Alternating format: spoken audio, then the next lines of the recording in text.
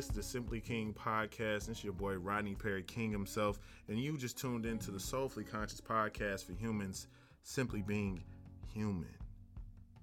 And damn near I need to change that for this episode because it's almost simply being superhuman as well. You know what I'm saying?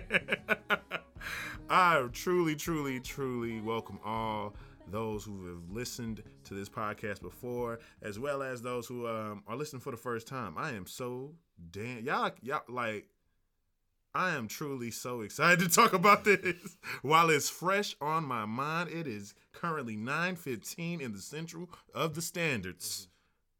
And we are about to talk about this. I have with me a return guest. Actually, I'm trying to think. Yeah, just a single time, right? Yeah, just that one time. Just the one time. Early this year, actually. Yeah. Him and his entire team who pulled off something so beautiful, so like masterfully, the best example of Black synergy and creative output. The Gumbo magazine, the first issue. But I have with me Austin Sellers of Gumbo Media, of Niggas Who Juice. Yes, let's get into it. Yes, Let's add 'em all. of just truly, of the Corner Store Therapy. Yeah. Behind so many different things to truly shape and move his current surroundings that hopefully would change your current surroundings as well. I have with me the incomparable Austin Sellers, bro. I'm so glad. Thank you. I appreciate here. that. That was good. I appreciate that. That was a good one. I do my thing. I try to do my thing with my you intros, but thank you. how do you feeling right now first? Woo. To say the least, woo. Woo, boy. Yeah, that was a lot. Like, that was a journey. And I feel like this whole thing was a journey. Whole but I feel like thing. That was just like a wave. Bro. For sure. It was truly a journey. If you can't tell by the cover art of this particular episode or the name of this particular episode, I want y'all to understand something. We watched Lovecraft. We were up to date with it. We watched all the episodes. We are here. It is currently October 18th. Yes. Right in this thing ended right in spooky season. Yeah, they knew what they was doing. It's some scary shit around here. Season, yes. Scurry. Shout out to Brenda. Yeah. Because golly, bro, HBO is just so. Shout out to all of the efforts and that money really did, and the They put budget the dollars. those and the black and brown and white folks who was behind putting something like this together. Yeah, it was truly incredible. I am truly impressed. Yeah. I am truly taken back. I am truly inspired. Yeah. You know what I'm saying? And especially in a year like this. I want y'all to understand something. Unprecedented. In an unprecedented year like this, all art that we loved in 2020 is going to forever be shrined into this kind of pantheon. This pantheon of like just disaster artistry. It's going to be ridiculous, y'all. And this is right on time for me. This is right up my motherfucking alley. Yes. This is the type of shit I'll be picking up. You feel me? And I think honestly, I would pick up more of this if I seen myself in it. Yeah. Lovecraft Country, y'all, is a show on HBO for those who are living under the rock. If this is something that you clicked and tapped on and listened to, Lovecraft Country is essentially a book written by a man by the name of Matt Ruff to essentially kind of give this really interesting subversion of sorts to H.P. Lovecraft, the novelist of horror and sci-fi of old, really spinning the ideas and themes and imagery of that person who's seen as this kind of undoubtedly a pioneer of horror and with so many influences.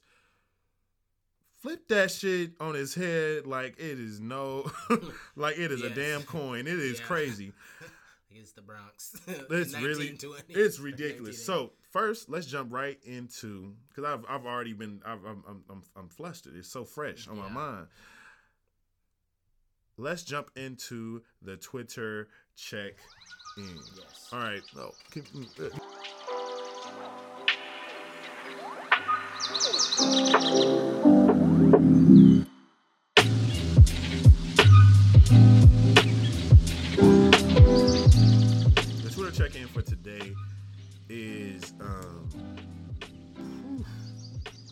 fave live tweets. Let's gather ourselves. Yeah. We've all experienced this, and I want to shout out some of the clever things that the black people of Black So Twitter, much wit and so quick. so quick with and it. witty, what they had to say on Twitter. Yeah. So we go into the Lovecraft Country hashtag and just gonna shout out the peoples as well as the tweets themselves and describe them in my best way. Let's give a few of them, and then let's get into this talking about this show as a whole, bro. All right, you first. I'm gonna start off with at Martin F203. Homie came through with since we didn't get the Alice Smith Center Man at the end, they hit us with the Tamara singing "Time on My Hands." That meme, just saying, well, since they ain't playing Cinnamon, here it is, Cinnamon. We gotta give respect to Cinnamon at least a little bit, because that definitely carried us those first 8 episodes. That was a good one. And then my second favorite definitely has to be the one at Phil_Lewis_. It was Letty after banning every white person in the world with magic, and it's that Stephen A. Smith meme when he that gif when he walking through the crowd real strong with all them people with that pimp limp. Yeah. Oh boy. Yeah. Bro, did they get renewed for a second season? Nothing has been. They didn't say that, right? Yeah, no. I had went past that. I'm about to say, yeah. Somebody said something about the season 2 is about Dee and her black show goth and like all this kind of stuff. That could be potentially what they do with season 2, because I feel like that's the thing. Yeah, what would you even do with season 2? But I feel like the way they ended this, it would be cool to go into that. I feel like they opened themselves up, because in my mind, in my head, I'm sitting here thinking like, so what was the vision we were seeing? What could have been? Are you talking about with when Homegirl was doing the attachment? You talking about them visions? Yeah. I feel like that's what had already happened. Some of that stuff might be in the future, but it was like, what's her name passing the note, Tick passing the note to Arinthia, and like I felt like just shit in the past to connect the dots on what was about to happen. If that makes any sense. You think that's what it was? Yeah, and I'm only pulling this, like I'm literally only pulling this from Tick handing Arinthia that the letter, and then her giving the letter to Montrose. Like, oh hey, by the way, he gave this to you.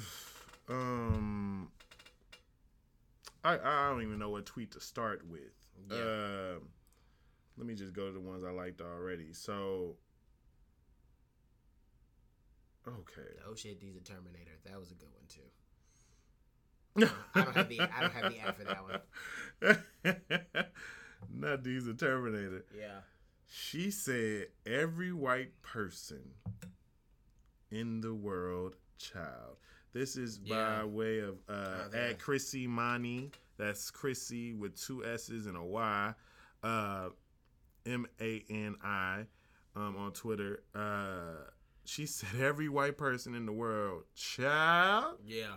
And she used the, Bella Noche's, you know what I'm saying, meme, and had some koofies on and said, it's pleasing me and my ancestors. Yes. Yes. I love that. And then, mind blown, sad, Atticus is gone, but banning only white people from magic. D, using her new Winter Soldier arm to take out Christina. Whew, that's at Niecy Peterson. That's Niecy spelled NIECYPETERSON. And then she uses the black dude from The Simpsons little chef's kiss gift. Just why? Truly a bomb ass show. I refuse. This is my last one. I refuse to accept or believe that Tick is dead. No. And they used the gif of the maid from Get Out. No. And to be truthfully honest, I think I'm aligned with that. Like for some reason, I just feel like somehow, some way. But it's a lot. It's a lot. Oof.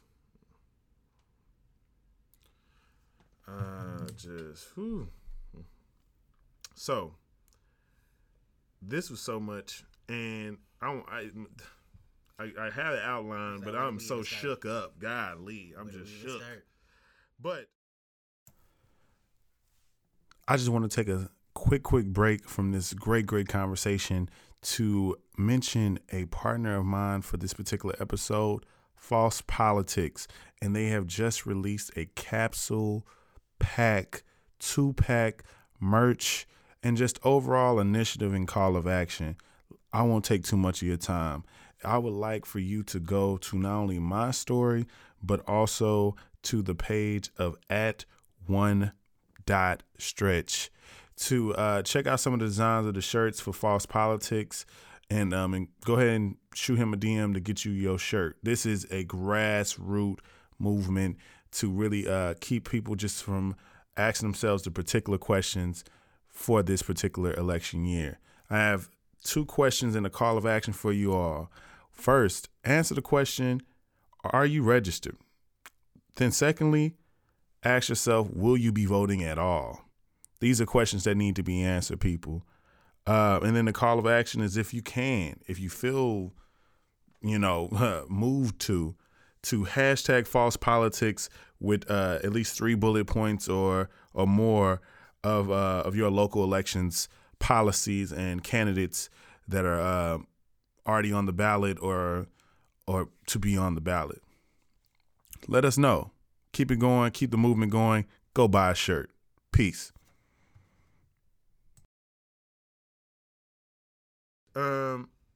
I want to definitely try to, really speak to why the significance of all this is a thing, right? Right. So, Black people in horror. Let's start by talking about that. Talking about why this is significant for so many different reasons on so many different levels. Right. Because we're talking about seeing Black faces in this imagery that is very horrifying, dark, so many different things. And in all honesty, because of the state of Blackness globally, it's truly what made it have the most type of character when we are featured in it. You know what I'm saying? Yeah. And throughout history, essentially, we've had so many small depictions and tropes created throughout Black horror. Exactly. One of the most popular tropes being, if you see us in there, most likely we dying. We dying in the first. Before the first credits. Oh, we out of there. Yeah, we are the first death on screen. Yep. Our deaths have been brutal and always the worst. Yep. And I remember, I think even I think it was Saw 3. Okay. Yes. Where I think they tried to be like, well, we didn't kill the black guy in the beginning, right? But we killed him, damn near at the end. But in the worst possible way than every other person. So thanks for saving me. So appreciate it for saving us for last, saving us for last on that one. But there is actually have you heard of Shudder? The movie Shudder. No, Shudder as in it's actually a streaming platform. Yes, and it's about horror films. Yeah, it's all about just scary movies and shit. And I think Shudder actually has a documentary that talks about Black horror. That's fair. And I've seen clips of it, but I need to take time to make sure I go and watch it. And it speaks to just our first few, depictions of horror. Gotcha. And us in horror. Gotcha. And what's interesting about it is they bring up essentially the birth of a nation. Okay, yeah, as a horror film featuring Black people. Yes, that's and it was definitely what was dope is because it's not only it's so true, but true in the most clever sense of it being a matter of there were Black people featured as central, these kind of thriller type of essentially fucking killers. Yeah. So that was the first place, and then they kind of went into kind of the Black exploitation era, and all those different things. What were your first? Do you remember what the first time you noticed or seen Blackness on screen in the genre of horror Just Deep Blue tell Sea. me about that. Deep Blue Sea. Deep Blue Sea. Yeah, and I don't know if how that like aligns with like the horror, genre. Maybe more thriller, if you will. But I feel it's all there. I feel like animal horrors are still, very scary. Getting eaten up by sharks and stuff. That's Yes. terrifying. So, in that first 3 seconds, I believe it was Samuel L. Jackson who got like ripped in half. That really stuck with me for like a long time. Really? Because I feel like that was like my first. I'm like really a punk when it comes to scary movies, especially at like a young age. So yeah, I really wasn't fucking around with a lot of that stuff. So Deep Blue Sea was my first one, and it was just like seeing Samuel L. just like ripped in half like that. Like it really stuck with me for like a while at that time. Jeez. Which was crazy. Yeah. No, then, it's terrifying. I think that's a part of it. Yeah. But you know what? Do you think that the desire that we have to laugh, to be entertained in that way of and by way of drama, that desire to watch something that we know is gonna like shock us, that we know is gonna put some that's gonna damn near like it's bound to stick with us. Yeah. In terms of like us opting into going to experience that could literally be nothing but fucking nightmare fodder. Yeah. to I agree with fuel that. the flame. Yeah. Do you think it comes from the same desire of like just entertaining us being entertained in the various ways? Yeah. It's just coming from that same place. We want to feel that too. Yeah. I think it's the journey of it all. Like I want to experience the journey. I want to go through what these characters are going through, or just take me on the ride. Yeah. So I feel like it. I was thinking when you were like explaining this, I was like, oh, it's kind of like masochistic in a way, because it's like, oh, I want to feel the pain. I want to go through whatever. But it's like, I feel like that's more for like shows like we just watched, to where it's like I know that this shit is gonna fuck me up in a way, and it's like, but I want to go through the journey because I know that it's something impactful. But what you were kind of saying about earlier with like black people in horror, I consider like slavery movies, like anything with, if you think about like shit, I even think like Selma. Like I feel like these are horror movies because this shit is terrifying. Like this shit is like absolutely like very scary. Like I don't need some sort of ghoul or some sort of like imaginary like ghost monster to come and get me for me to feel afraid. You so can give me some about something between 56 and 57. Exactly. 12 Years a Slave. I have not watched it and will not watch it because I consider that one of the scariest movies like ever. Like I would not be able to watch something like that. You are touching on something right now. Yeah, which I feel like we'll tap into it once we Yes, but you said something that I didn't even think of, but you're so right in terms of it being frightening. Because of I honestly a person who is not from this planet, if you probably tell them this is what occurred to somebody, they would be like, oh my god, this is the worst story in the world. Yes. But I'll tell you this, because since you don't intend to watch it, it's the matter of, I think it was just a collective energy to create and illustrate more than likely probably the first story where it was truly from the slave's point of view. And that's fair. I'll give him that. And because of the overall significance of his life, him being a man who was free and ending up in that situation. That's the scariest part. Yes. The way that they captured silence. Yeah. In that film. The way they utilize silence, and because it was a black man. Yeah. Who pulled that together, and I truly think that we are in a space of like not even knowing how much we need to process the trauma that we've been through. Boom, ding, ding, ding. Because of shit like that. Yep. Because it was a part on there, and that's probably one of the few movies I've ever even cried at. Yeah. And can't help but to cry at. Yeah. That's probably one of the only movies where every time I've seen it, I've teared up. Yeah.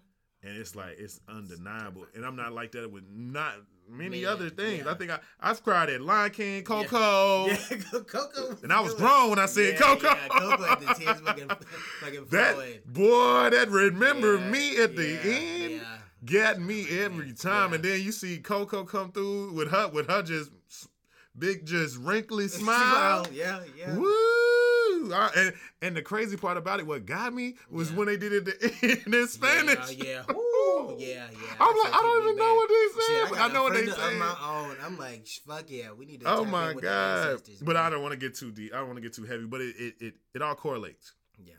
It all correlates. Yeah. And as y'all seeing, this correlates so much. Tapping into the ancestors. Tapping into the ancestors. And like, I really do love that.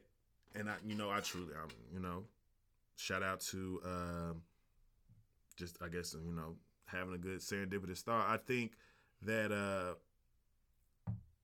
1619 project and the significance around it, and just a few conversations that I've had that I think you all should check out. Yeah. Check out my When We Get Home episode. Check out my my 1619 episode called 400 Years, where I speak to this, and then even more of what I'm about to say is going to make even more sense, because in that When I Get Home or When I Get Right episode, themed around the When I Get Home episode album, V, who I had on, spoke to the literal astronomical and horoscope type shit. Yeah.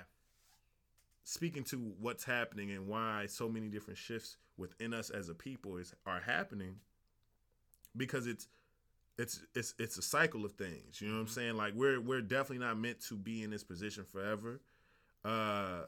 And it was just so beautiful to hear that, and it was very hopeful. Regardless of what you believe in or not, we need everything we can to believe in. Which is another thing, another theme in this show. Yeah, and I just, it's a trip.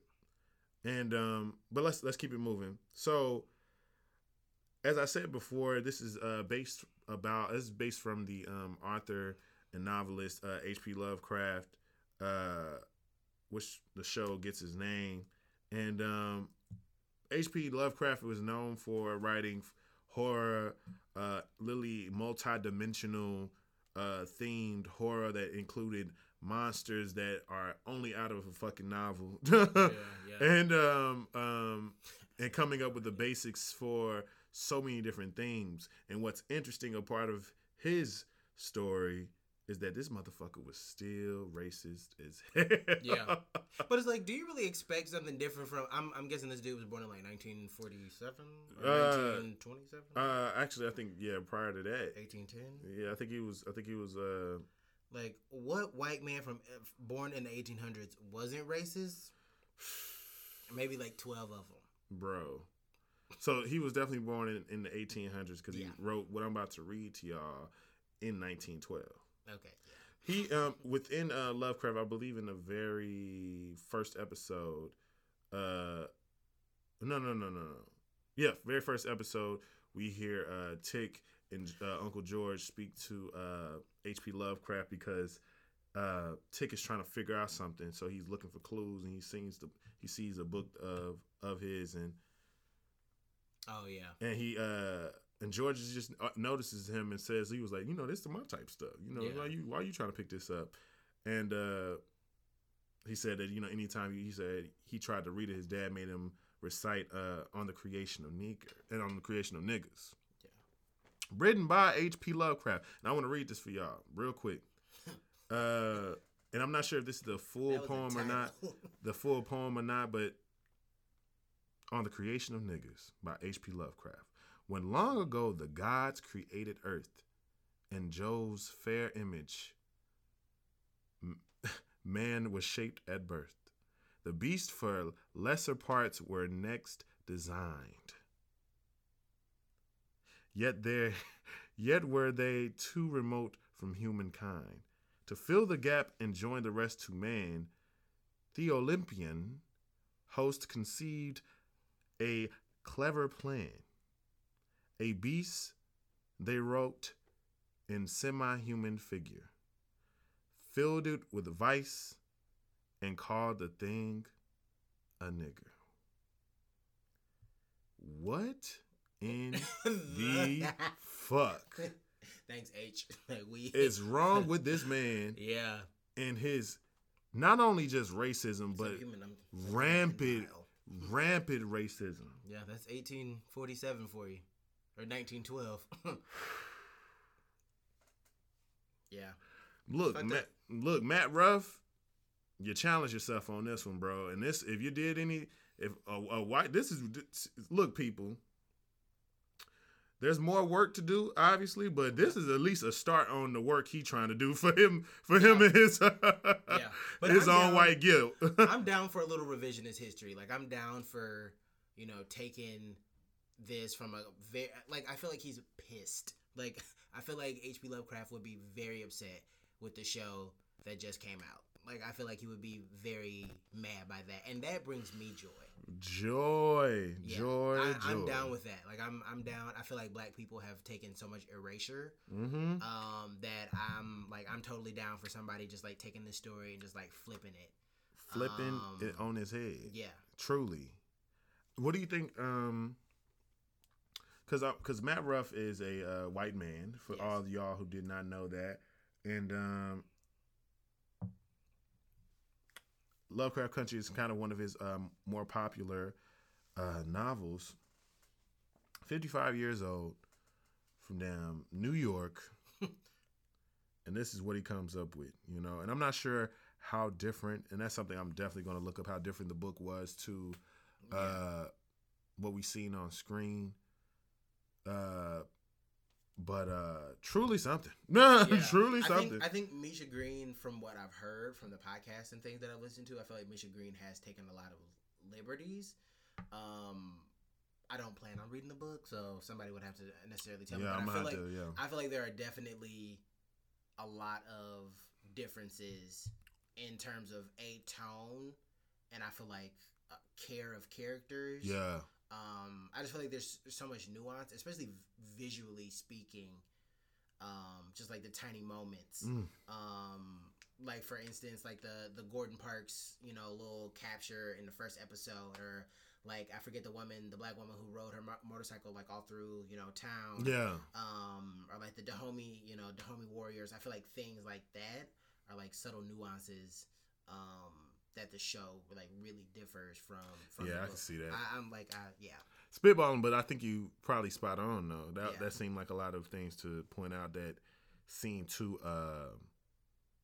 way too damn clever for a white man. Just I'm gonna have all this tacked up in here. Like this is a lot, but yes, truly a lot. But let's talk about recent history before we get into really breaking down. Okay.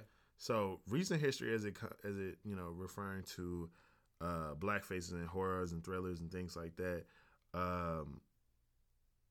We are definitely living in a renaissance of the genre. Yeah. And that feels great. That feels good because for me, I love that as black people we can corral around something like this and like get joy in it because. If enough of us are casting these type of roles, we're gonna come out as the hero regardless. Yeah. Instead of being the minority in the shows or whatever situation is. Sidekick of some sort. Yeah, it's good to see us at the forefront of this. Yeah. So I would love to know what you feel about what I feel like started the Renaissance, and I could be all the way wrong, but I don't think I am.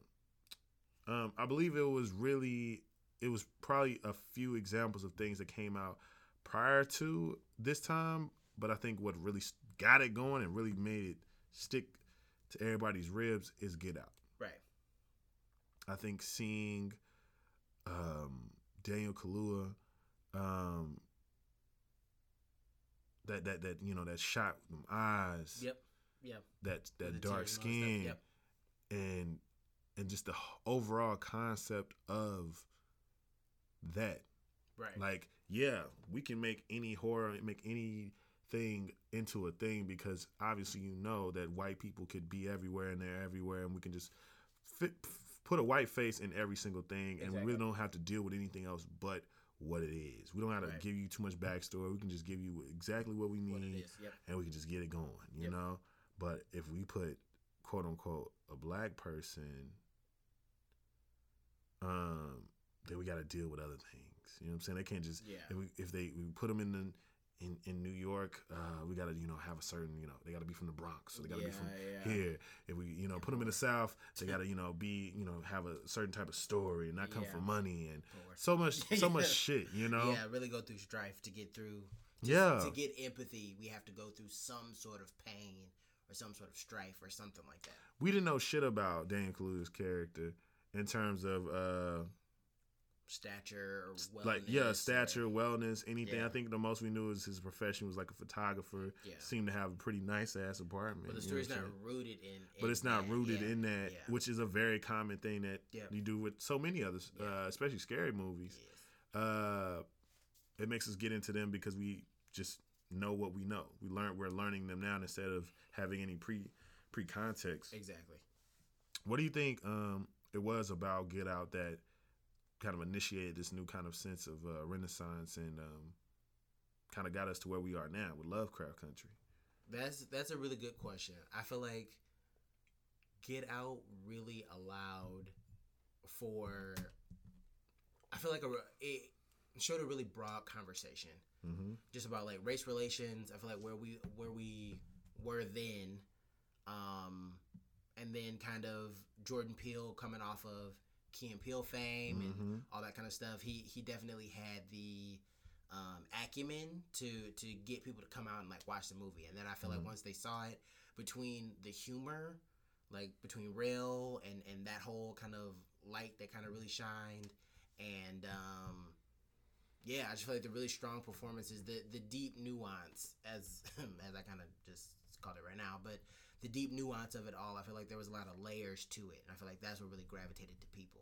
Was that I feel like sometimes with horror, it's really cheap, and that's where it's like, oh, it's just like, I'm gonna just cut these people up, I'm gonna just slash them, I'm gonna just do a cheap scare, whatever. I think to what this really is, and even what Lovecraft, really talks about, and I feel like a lot of horror films after Get Out has talked about, is that for Black people, fear is really in the reality of being Black in America or abroad. Yeah. That's where the fear is, and I think there's these mystical, magical elements that they throw on top to really kind of create the world, if you will. But the fear is really, white supremacy. Like the fear is really like that. Like I don't think there's a more sinister fear. You can throw as many oogie boogies, in the closet or underneath the bed or whatever, but it's like, this shit is real. Like this shit, you walk outside and feel it, and I feel like that's the reality of that can ground horror, and that's what really kind of allowed for the,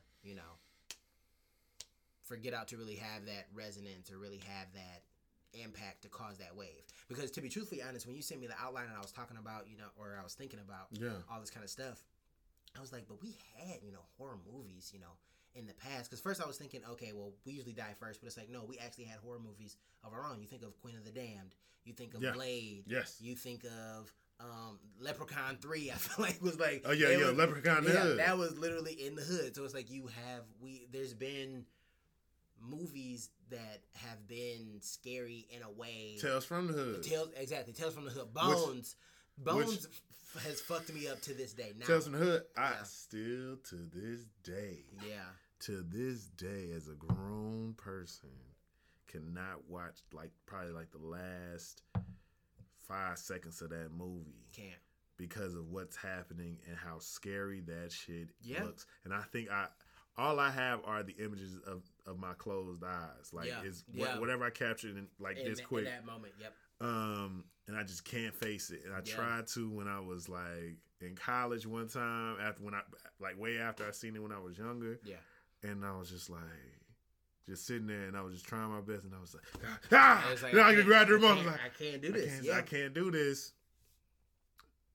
Yeah, that's like me and Bones. It's like I still to this day, I have not watched that movie in full, but even in uttering it right now, I had the urge to turn around my shoulder because I was like, it still haunts me to this day. So it's like we have, but I think those are Black horrors. You know what I mean? It falls into the subgenre of Black. Yes. And so it doesn't get the same resonance, if you will, as an It or as a they're coming to my mind, but I can't think of like Final Destination or like Saw, or they don't have that kind of resonance. But it's like I feel like those are still deep horror movies that are like can scare the shit out of you and like do the job well. Yes. Yeah. It's such a trip. It really is. It's erasure. I mean, it is erasure. And I think about just, so much of just how well we do it. Oh, yeah. In terms of just like capturing that emotion. I think everything around Black people, when it comes to in relation to horror in any way, we're the best at it. Not only depicting it because we're convincing as fuck. Yeah. When we scared, we scared. Scared, yeah. You know what I'm saying? When we are scared, we can show it better than the best of them. You know what I'm saying? That screeching white woman that is kind of the trope that goes with horror films is not even what we might give you. Right, exactly. Which gives even more, authenticity to the moment. Yeah. The skeptic Black character, you know what I'm saying? I'm not going up in there. It's like, well, hold on, I wouldn't do that. The fact that that's who we are, and even the culture around what they've always said about Black people in the movie theaters. Oh yeah, that is me. Like, wow, you guys see it? Yeah. Y'all see it? Like all that full energy. commentary. And I am certainly that guy. Yeah. Because I am not trying to be spooked. Hell, fuck so, no. And I got good foreshadowing skills, so I'm Yes. just in there like, they done drop the music. Somebody Yeah, we gotta go. we need to, get up out of here. Yeah. And so, I think it's interesting that we're seeing so many different examples in modern days. Yeah. Because after Get Out, you just had more forays into sci-fi and horror. Black Panther came and was one of the most historic things ever. Which it's even sad to even think about that, just because you think about Chadwick. Yeah. This is a fucked up year, y'all, and we're all in this together. Yeah. I think about that. I think about what was that? What was the movie that Ava DuVernay did? You're talking about A Wrinkle in Time. Seeing A Wrinkle in Time after that. We've been in. A Wrinkle in Time right after that. You know what I'm saying? And that's yet again another one of us. Then you come back with Us. Yeah. Another trip back down the horror streets. You know what I'm saying? I think Little Monsters. Yeah. Little Monsters, I believe, came out that same year with Lupita. Yep. And Monsters, but yes. Yeah. And then it just kept going and going and going and going and going to where we are now. You had Watchmen last year, which I think kind of still falls into that same category of just sci-fi and that Bad Hair is coming out on Hulu. It's like Lena Waithe and Justin Simeon. Yeah, Justin Simeon. Yeah. So I feel like it dipping our toes in, getting deeper into what it honestly looks like. I feel like horror can honestly be like paint by numbers or like one kind of scope, and I just feel like what they're doing now is really like creating space within the genre to like kind of really do interesting things within it. Yes. Yeah. And I think if this is the lane that we keep getting roles in and keep getting all up in, because that's what it seems like right now. Yeah. Like you got fucking Vampires in the Bronx on Netflix right now. Oh yeah. See You Yesterday that came out with like 1 or 2 years ago. That was pretty good. Yeah, that's little time travel. Yeah. That was it's still on Netflix. Yeah, like we were saying earlier, Octavia Butler, like they're definitely going to be making a movie out of some of her work. Like, they have to. Yeah. They have to. Yeah. Just thinking about how so many different novelists are getting things approved, and so many things in development that are in the genre of sci-fi and horror. Thinking about Candyman coming back. Yeah, Candyman. Yeah, Candyman coming back, featuring Yaya and Nia DaCosta as the director, and Jordan Peele being the best example of a person who, when you get on, we all on. Yeah. Because he's been handing out all these different opportunities or been behind these particular deals. I think him and his production company was behind, I can't remember if it was Antebellum or... I was just going to bring that up. Homecoming, I believe. It was one or the other. I feel like both. Homecoming. Maybe both. Homecoming is the Amazon show. Yeah. Oh, okay. Then maybe, yeah. But both of them are featuring, which I'm so confused, because I think they have similar... they might have a dude. They might have the black dude might be the same. I think they might have similar just plot lines to a certain degree because I think Antebellum is like it's kind of like haunted by like slavery and shit. Antebellum. And Homecoming is what though?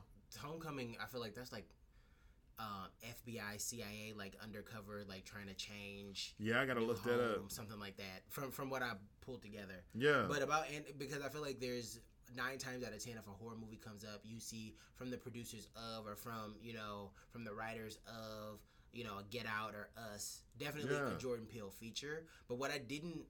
And to be truthfully honest, I could be wrong because I did not watch Antebellum. But the thing is like I've said I'm not watching any slave movies anymore. I get that. To be truthfully honest, I thought that it might have been a flip on the head, if you will, of slavery in some way, giving it some sort of leeway. But I saw an article about it. I didn't read the article, but I skimmed it lightly. Basically, what it was saying was just like it's just like slave porn, honestly. Just like I'm gonna give you just like this very brutal kind of stuff, and it's just like I feel like you can do that in a very tactful way, but it doesn't have to be this. Like we don't have to be in modern times, but then get shit back to slavery like that. That is a fear, yes, and like I said earlier about I feel like slave movies are horror movies, and I feel like they don't need any mystical or magic on their own. I agree, and yeah, honestly, I'm definitely over it because it's so much still left on the table, and I've talked about this on the podcast as well. Just how much we have yet to see. That's why anytime new shit comes out with us in it, it is usually fucking unprecedented, right? Or reflections of other things that couldn't go all the way, or the spirited sequel of something or whatever it is, and I think that's what we've had to deal with, like, oh, this feels like even better this, or a modern day this, or we do that so much. Yes. We do that so much. Because I feel like for people, there has to be an attachment to something to not necessarily validate it, but to like make it seem like it's possible. Yeah. Like it's like it can't just be like its own new thing. It has to be attached to something for me to comprehend what it is. Yeah. And I feel like that's honestly lazy. Mm-hmm. Even though like I can kind of do it, I do it myself on some things, but I don't know. I feel like sometimes people hold things to like the same standard, to where it's like I feel like let stories be their own stories, and then you kind of build it off from there. I agree, and I think what's a trip to me is how we've been here the whole time and have been cut out from so much. Yeah. And, I always try to think about just, when it comes to the strongest and the secrets and what they know about us versus what we know about ourselves and what we've convinced ourselves and how much it had to occur for us to still have these moments of triumph. Like how powerful of a people we are, because amidst all of these different adversities, there's so many of us who still find ways to come out of that, to rise through the concrete. And I think I can only imagine the what we could get done without, with no obstacles. Yeah. Universally, no obstacles. As a whole, how more secure we would be, how much we would advance globally, and so many different things. It trips me the hell out to just think about it like that, but that's really what I believe though. And shout out to Misha Green, shout out to the writers of this show, shout out to HBO for continuously being the kind of on the cutting edge in a lot of ways for just media. Just thinking about just how HBO has kind of been the ones to kind of do a lot of shifts in media and by way of making television, like bringing up the quality of television by presenting shows like The Sopranos and The Wire. Giving you literally movie quality shows, which became damn near a standard now. Every network has at least 2 to 3 shows that have that particular quality. And here we are now, where they are in a space where if you're not saying something with at least 1 or 2 of your shows, why are you here? Right. every network has that pressure on them right now to be in the space of talking about what everyone else is talking about. Yeah. Having a cause attached to what you're producing. Right. But I think it's also to that point to have people of color in the broader sense, having a more inclusive selection of programming to choose from. Yeah. And I feel like personally, especially working in media as much as I have, I think it's the thing to be like, okay, well, we need more diverse storytelling on these platforms, on TV, on all these streaming services, all that kind of stuff. Yes. And I feel like it's a charge that is like, yes, we're here for it, we're down for it. Yes, let's continue to do it. We still got a lot of work to do, and there's a lot more that we need to like affirm and like uplift and like all that kind of stuff when it comes to storytelling. But I just feel like that's the real urge, is like to have a more inclusive program to choose from, so that everybody can feel how we feel about Lovecraft. Yeah. So that everybody can have that story that it's like, not only does that resonate with me, but I feel like it tells the whole story. Like it tells a complete picture of like what it could have been like in this time, with us being in this world, whatever that world might look like or be. Yeah. It keeps us I think it's a good practice in hope too. Yeah. This hopefulness. Because we have to just understand. Yeah. Understand what's necessary. And so much about this show is so impressive and reflective. Yeah, for reflective, for sure. And I feel like what they did, something it reminiscent to Watchmen in only in the ways of honestly a handful of things, being the Tulsa connection, being like how we have this very historically accurate brutal sense of trauma and a massacre within our historical ledger. But then you have this almost interesting through line of just our trauma and our pain and how it molds us. Yeah. And I think Lovecraft was able to literally give you that in every single episode. Yes. Like give you a piece of trauma, give you how our past has formed our current, state of, damn near madness. Yeah. The shit's really fucking trippy, but really fucking good. You know what I'm saying? Because they mad. It's so damn emotional, and I think the crazy part about it is we're finding out the dualities that you can sit there and exist in. Exactly. And if this isn't a testament of you can exist in two different spaces and places, simultaneously, you can. Yeah. Emotionally, for sure. Yeah. I think that is, we have to widen the bandwidth of what we see ourselves capable of doing. Yeah, the complexities of people. We're walking contradictions. We're all that. We can be right and wrong at the exact same time.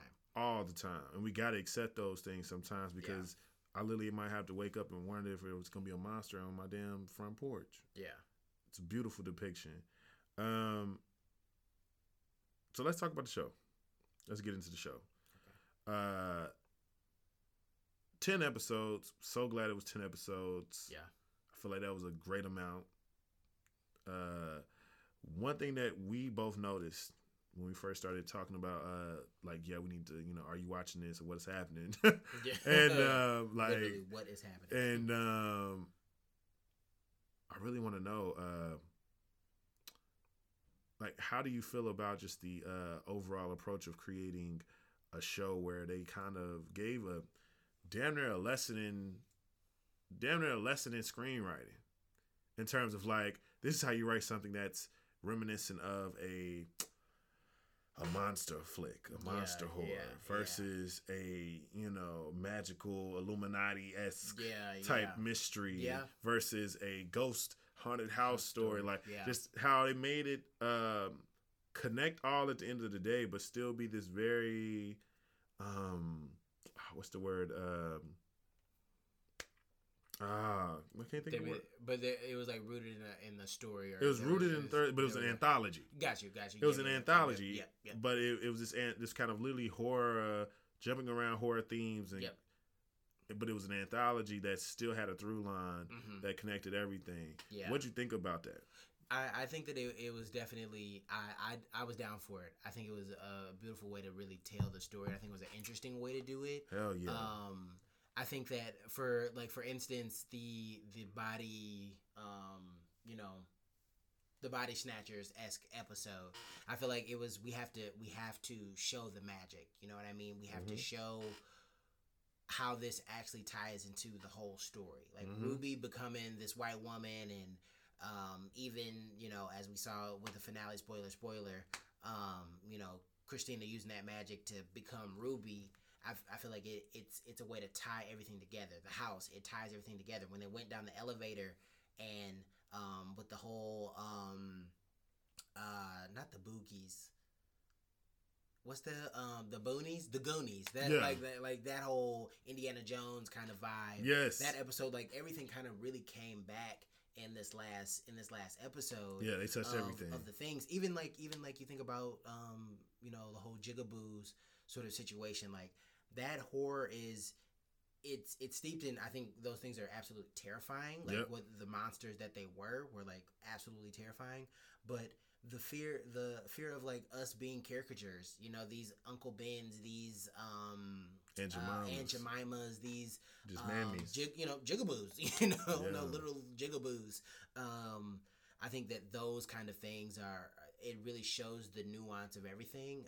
Even though I think it had a purposeful, showing the magic throughout the whole storyline, but I think that it also had to touch on all the nuances that are horror as a whole. Yeah.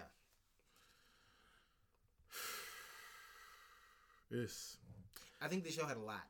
This show had a lot. Yeah. This show had a lot because I think me and you also made the just thinking about our text messages, and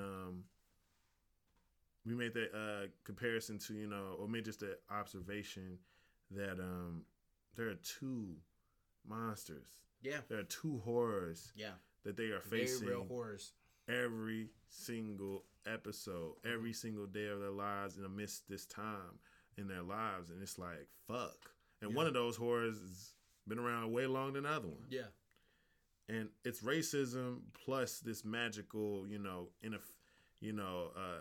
disruption into their lives. Yeah. But racism still finds its way even into magic, not the other way around. Exactly. Like it was tied together. It was tied together.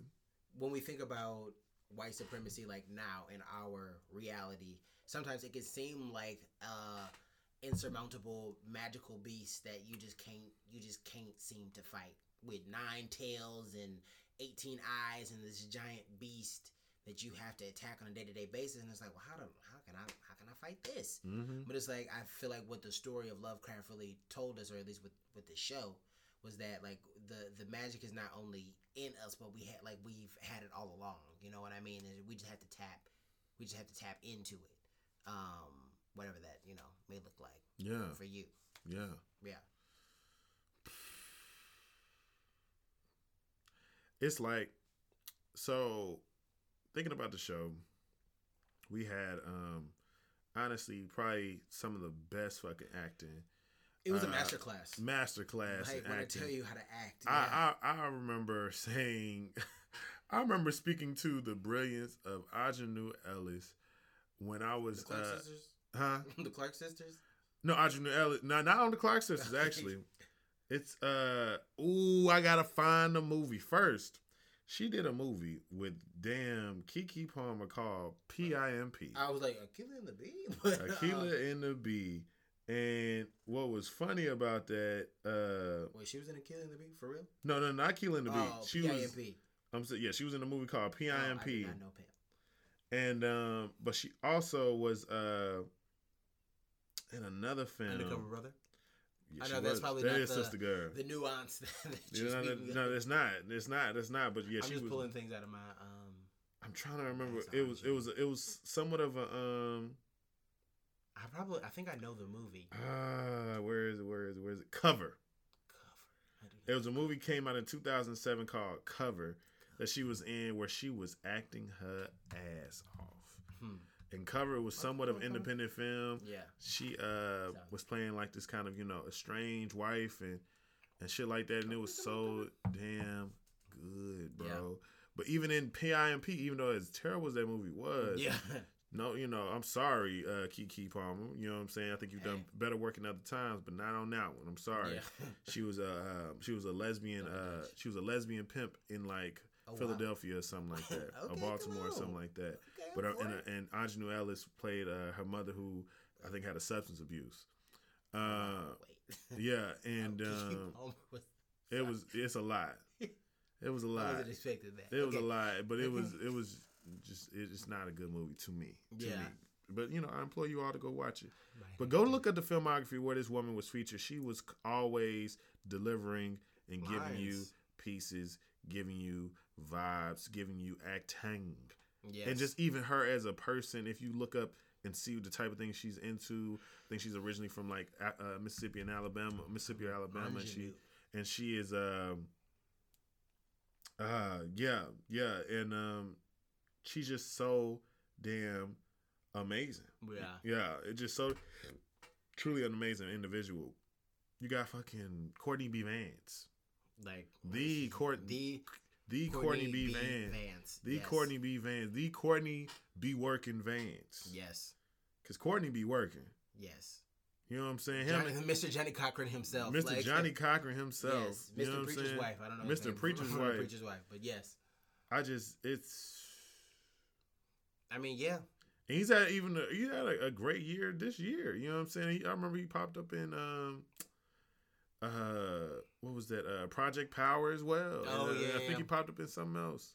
It might have been something I can't remember. I mean, when you married Angela Bassett, it's like you locked in. You locked in full time. Yeah, both of them went to the same grad school and everything. It's just they're wonderful, wonderful people. You have Jonathan Majors. Yeah, Jonathan Majors. Who already won me over with the Five Bloods earlier this year. You know what I'm saying? Artie was like bro code, and I already was peeping, trying to find. I had it in my movies to watch, was to go and watch Last Man in San Francisco. And I love that that's now seen as like something a lot of people need to go back to figure out who is this guy and where he's been. I didn't check him then. I definitely said this dude is doing a really good job, but I didn't check him as hard as seeing him come through all these other movies. I implore you all to also look up his GQ. That GQ. That shit was exceptional. Yes, it was like the substance of a person and just the essence, making simple things, making simple things mean things. Yeah, a person who really enjoys the character and the purpose of things. It was like, oh, this motherfucker is artistic. Yeah. And you love it. It's charming as hell. Then you have D. Whoever played D. Definitely D. She gave us pieces. I want to know what's her real name. She gave us held it. pieces. Yeah. Truly. Yeah. I'll give her her flowers now today. Because she really did a performance, especially with the names that we have like already dropped, like to act next to them and to really hold her own and have her own episode and her to do what she did. Like D is a force. Like D is a wave. She's a generation. Truly a stand. Jada Harris. Jada Harris is her name. Yes, and she came through. She came through and did her motherfucking thing. Yes. You have certainly not least being Michael K. Williams, who we've already known so well by way of so many great things he's been in. Certainly has won over so many white people in The Wire. Yes. A role. You feel me? A role. given us a very, confused, a very torn character with so much fucking Montrose. So much in there. A lot. Like that man, like Michael K. Williams is so understanding of the human experience, and he certainly is a person who understands what his life was like and what his life has been through, and he's utilizing all of that energy truly right now to give us some of the best damn acting we could ever see. Yeah. Then I think about, because I really want to continue going. Then you think about Johnny Smollett being when I tell you, oof, if Johnny Smollett does not receive every award that they have for a woman in an acting role in a TV series, when I tell you, racism is afoot. Because I cannot tell you. I don't know what one performance can top that. In 2020? In 2020, in 2019, 2018, I cannot find one performance to top what Journey Smollett has done within those 10 episodes. When I tell you, put some respect on this young woman's name. Letitia motherfucking Lewis. Exactly. Her character was inspirational. Her character was transformative. Yeah. Her character, like you said before we turned the mic on, was a true depiction and example of how black women have forever been time and time again have saved all of us, saved every single one of us. Yes. Truly the alpha and omega of our lives, especially as black men these days. It's a trip to think about the way they utilized her character. Yep. In so many ways, put her in the light and never put her in harm's way because her purpose was so big. Yes. First episode, she dies. Future, you know what I mean? And to be truthfully honest, she likely died twice. She likely died twice. Because she definitely died tonight as well. That's not funny. But, she definitely died tonight after that. Yes. And after that fall, yeah. Yeah. I can't. Like, I can't lie. It's a lot. It's definitely, she did her thing time and time again. And like we said before we started this, before we started the show, it was black women time and time again that have literally, they was there when they called, the ancestors to come and do whatever they needed to do. Yes. When she grabbed the motherfucking book of names, when she ran up out that bitch the first time, D. You just put a period next to that. You literally time and time again, black women have been the ones in the show in life period that have done what they needed to do what they needed to do for everybody. Not just for them, not just for their own selfish reasons, whatever. It was literally so that everybody could be good. I think that connection with the ancestors part is so interesting. Fucking Hippolyta. Sorry, I put some respect on Hippolyta's name because I done lived 200 years. Okay, in this time frame, 200 motherfucking years. From when I've been gone to now. What's up? It's been 200 years. Yeah. Motherboard. The part about ancestors always was interesting to me. And an interesting through line that you can find parallels in when it comes to The Watchmen that was on HBO too. Yeah. Just thinking about how that informs our future, it informs our present. Yeah. As I said earlier, there's so much trauma that that's obvious and obviously experienced and can even be damn near assumed at this point in so many ways. I want more for us. I want the most for us. Yeah, like what's the name said? Like Mantra said to D at Bobo's funeral. She's doing the rite of passage. It's a rite of passage for us as black people to experience trauma in some way. And I feel like this show really talked about generational trauma as we exist within it. Mm-hmm. And I think it also provided talking points for us to like work through it.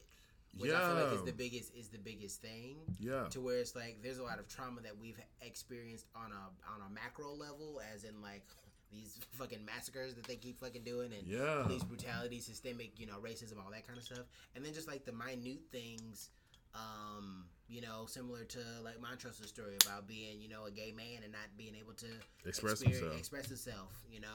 What's her name? Ruby being, maybe heavier or darker skin compared to her sister. There's these and can't get a job. Can't get a job. The wars and that trauma that it has on us, and how that shit just kind of like passes down. I feel like really is a major part of the show. I think I love that they finally gave us something where it felt just a little bit further away from the steps, away from the usual in terms of that setting, that time and that setting. Yes. I don't think quite often we get that pre-civil rights era African American experience that often on screen. Usually we're getting that, it's the 60s. This show was set in the 50s.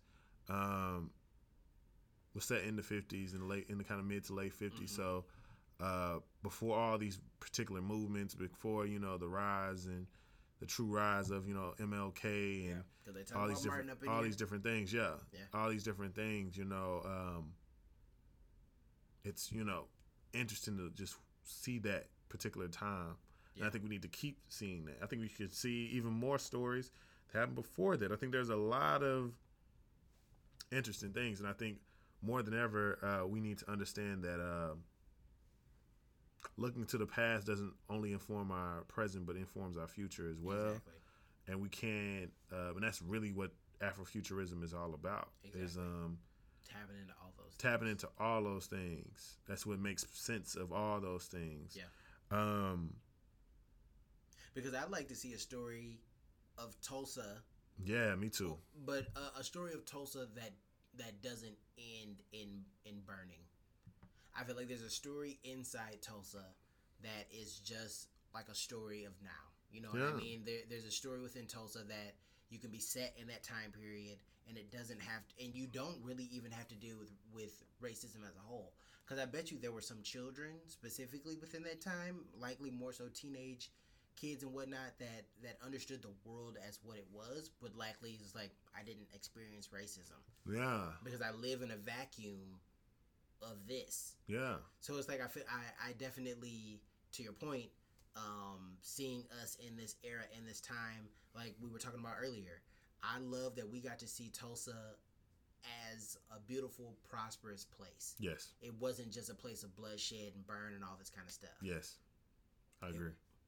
Even though we got there eventually, but I just feel like seeing that is at least something. I agree.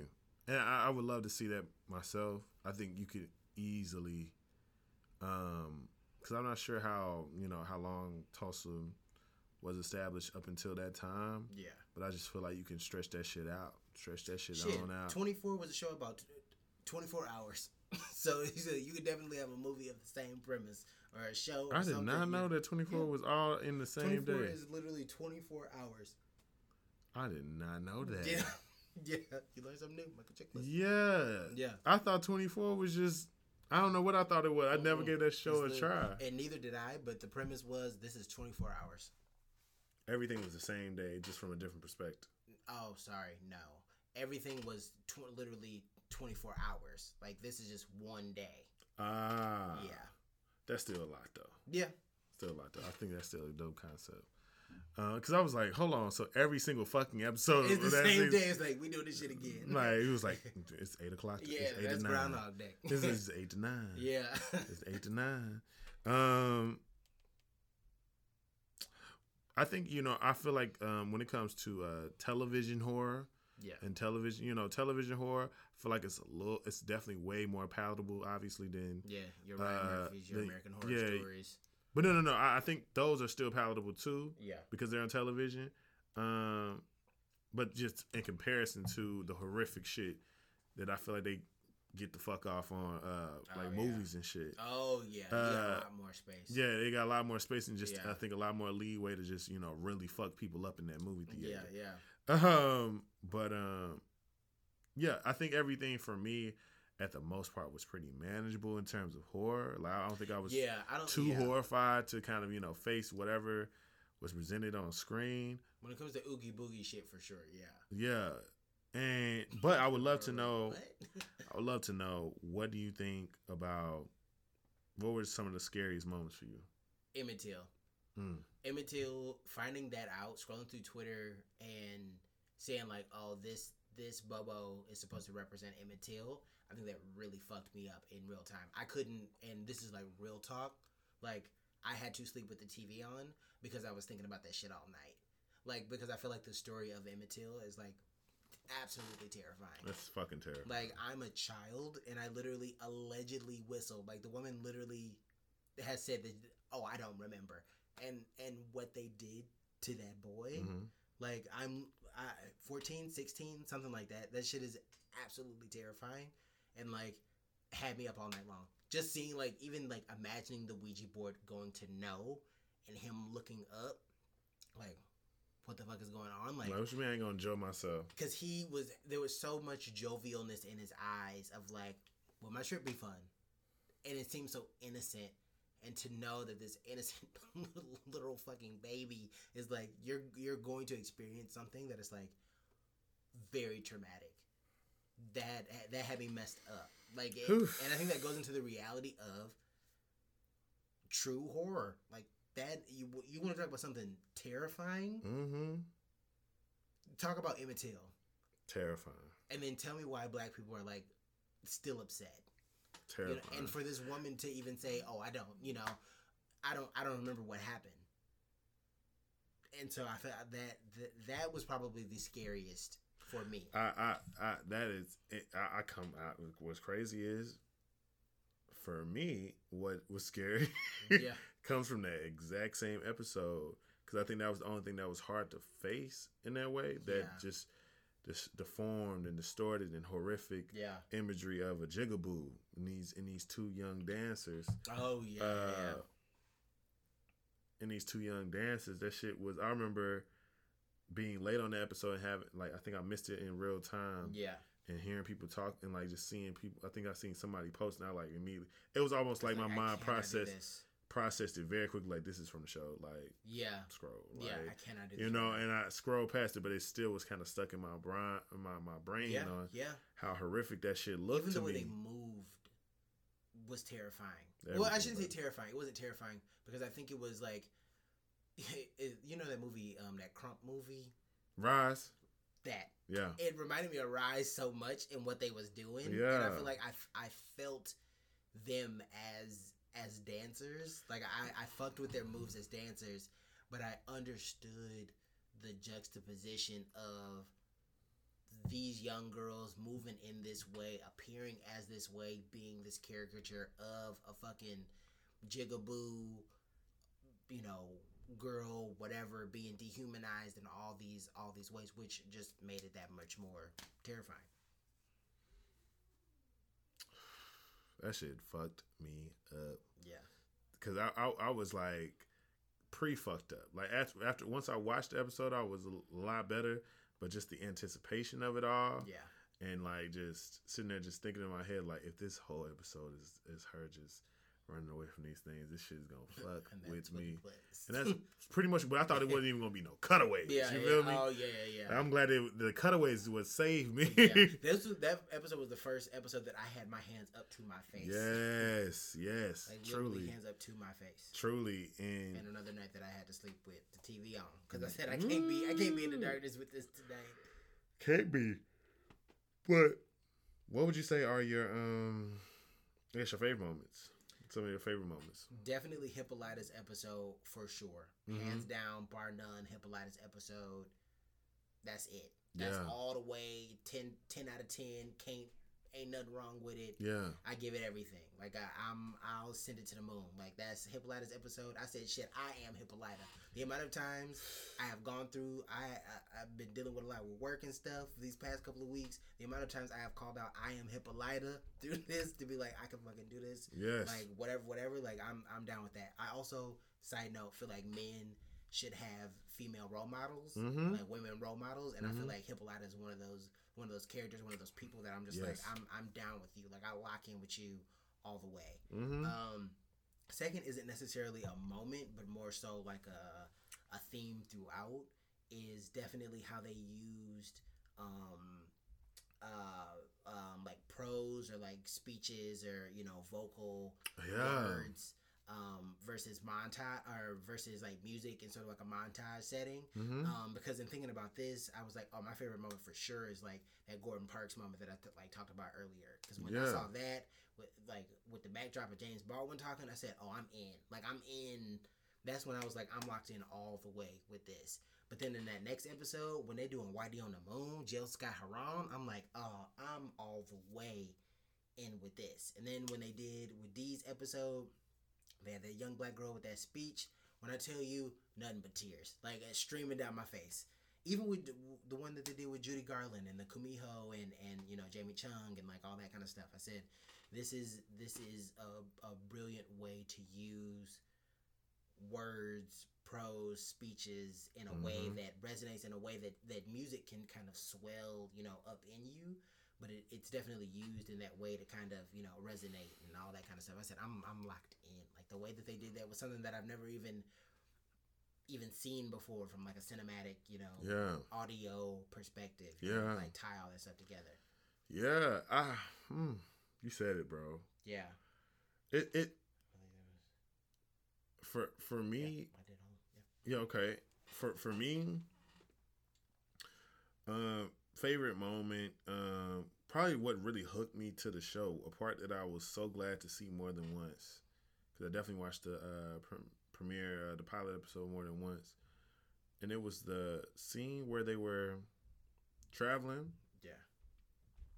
In that diner, that was already seemed like they weren't welcome to be in, and Tick just was looking around. Yeah.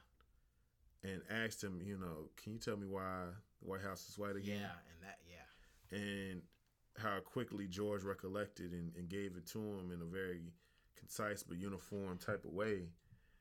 And he knew to literally just shift his foot to see if this is, a refurbished floor. So much was in that moment to me.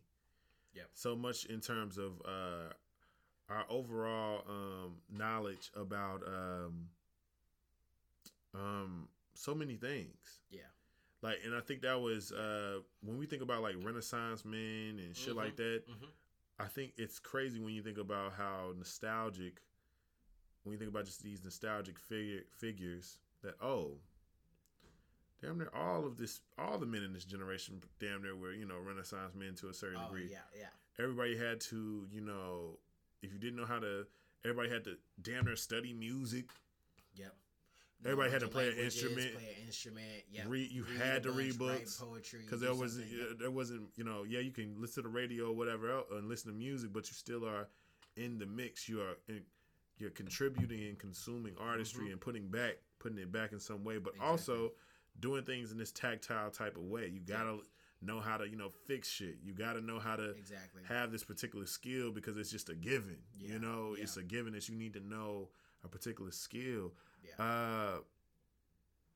And just the gumption and the know-how and so many different elements. They just like so interesting to me, and I think that's what that showed. In so many different ways. Yeah. Just in that one singular moment, just to have the perception. To be so aware of everything. Yes. In a split decision or a split moment. Definitely impactful. So impactful. And the Hippolyta episode definitely got me too. It certainly did. But for the sake of saying something different. Yeah. I would say that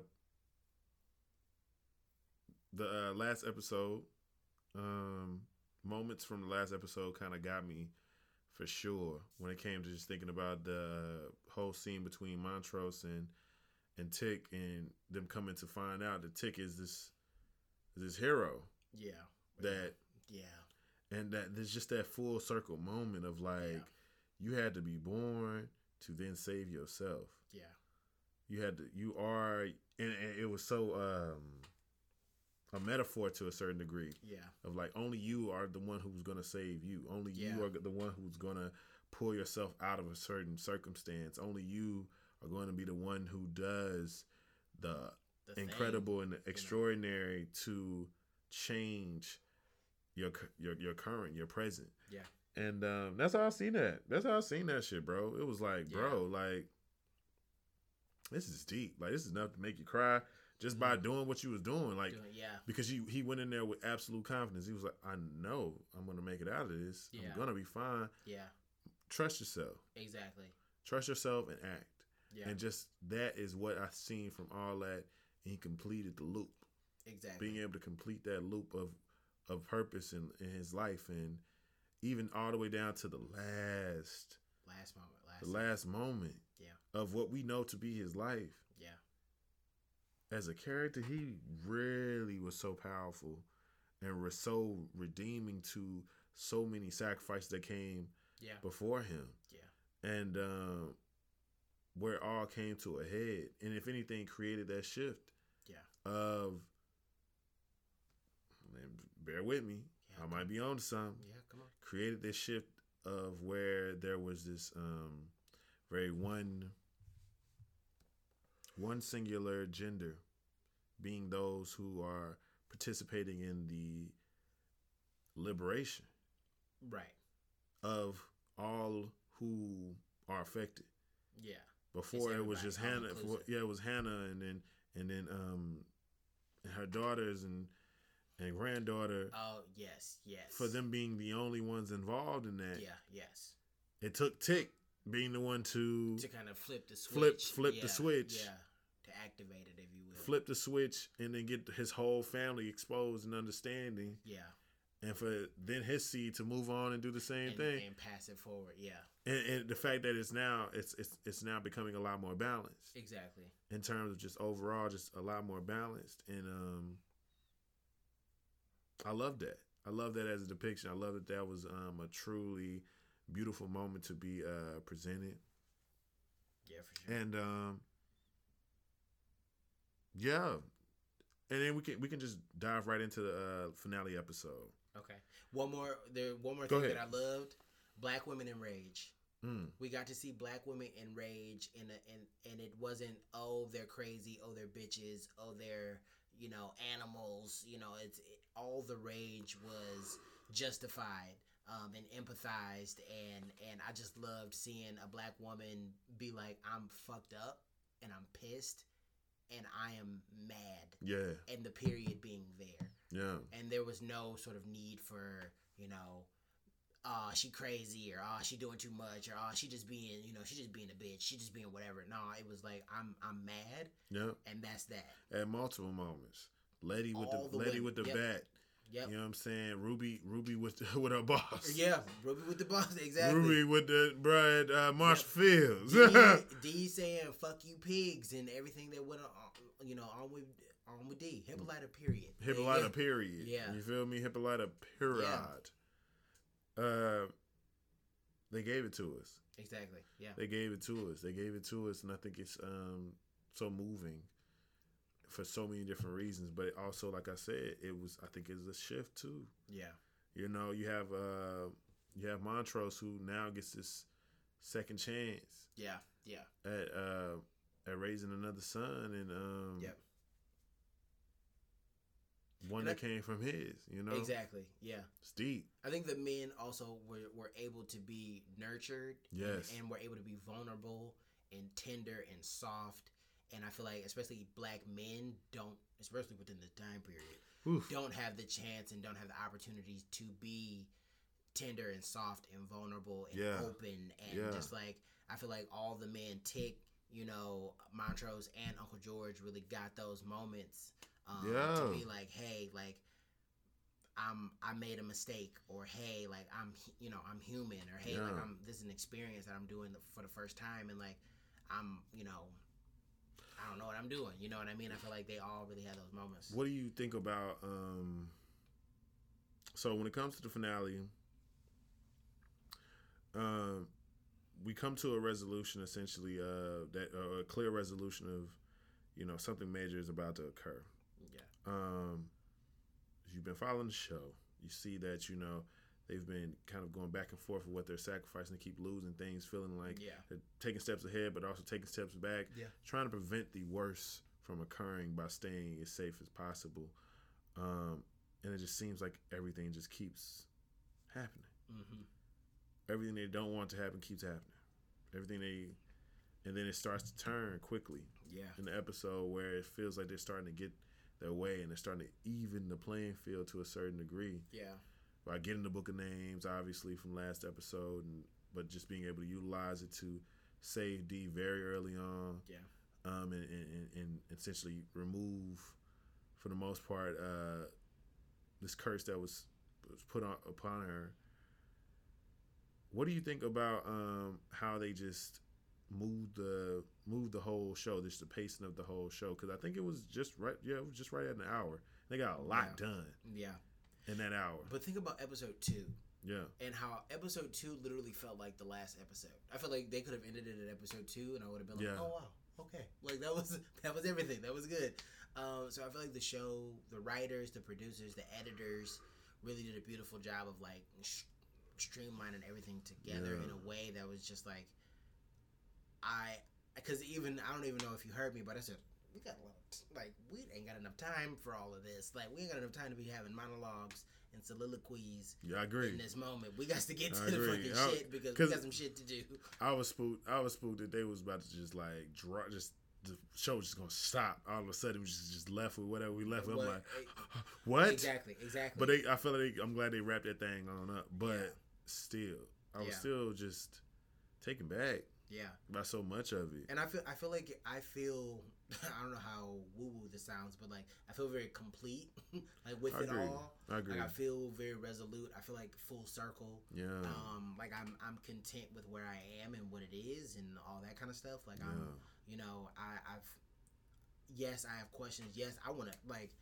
After this, there's the podcast with Shannon and Ashley C. Ford. I listen to that. And then there's this dissection that this girl, her name is Just Latasha, she does, and I might have to sign up to Patreon because I got to watch. Yeah, she got to make that thing for Patreon. She's just the smartest thing to do. Because there's so much, and I love having this this conversation with you because it's just like I feel like there's just so much within this show that it's just like I want to continue to talk about it because there's just so there's so much, but I feel like as a finale. I feel resolute in that. I feel like there doesn't need to be a season 2. Like I personally don't need it. I feel like there should be because it's amazing. But it's amazing. But yeah. My God, it's I love things like this. It makes me feel good. I imagine this is how white people feel a lot. But to say, when you got 25,000 shows, you should feel this all. Yeah, they probably feel this way a lot, feeling very seen or feeling very fulfilled by a piece of work that they've consumed faithfully. Because I definitely felt that way for Watchmen. I definitely felt that way after watching Watchmen. Became a truly big fan of Yahya Abdul-Mateen and followed him and everything. And he is currently my style inspo. I'm like, I need to dress whatever he does. That's just all I need to do. That's what I need. Exactly. That's just all I need to do. Because Jonathan Williams, whatever his name is. Yeah. Who? Jonathan Majors. Majors. I keep forgetting his name. Yeah, he be styling too. He be styling too. And I got to get up on all my shits, all my new hotness. But let's talk about essentially just the overall points of the finale being this resolution. It came full circle in every way. You mentioned earlier how they gave us essentially a sample of everything that we've had previously in this episode, which I think was a dope way to just circle it all back. Tell me What do you feel about what I feel like is one of the biggest themes in this particular episode, and that's just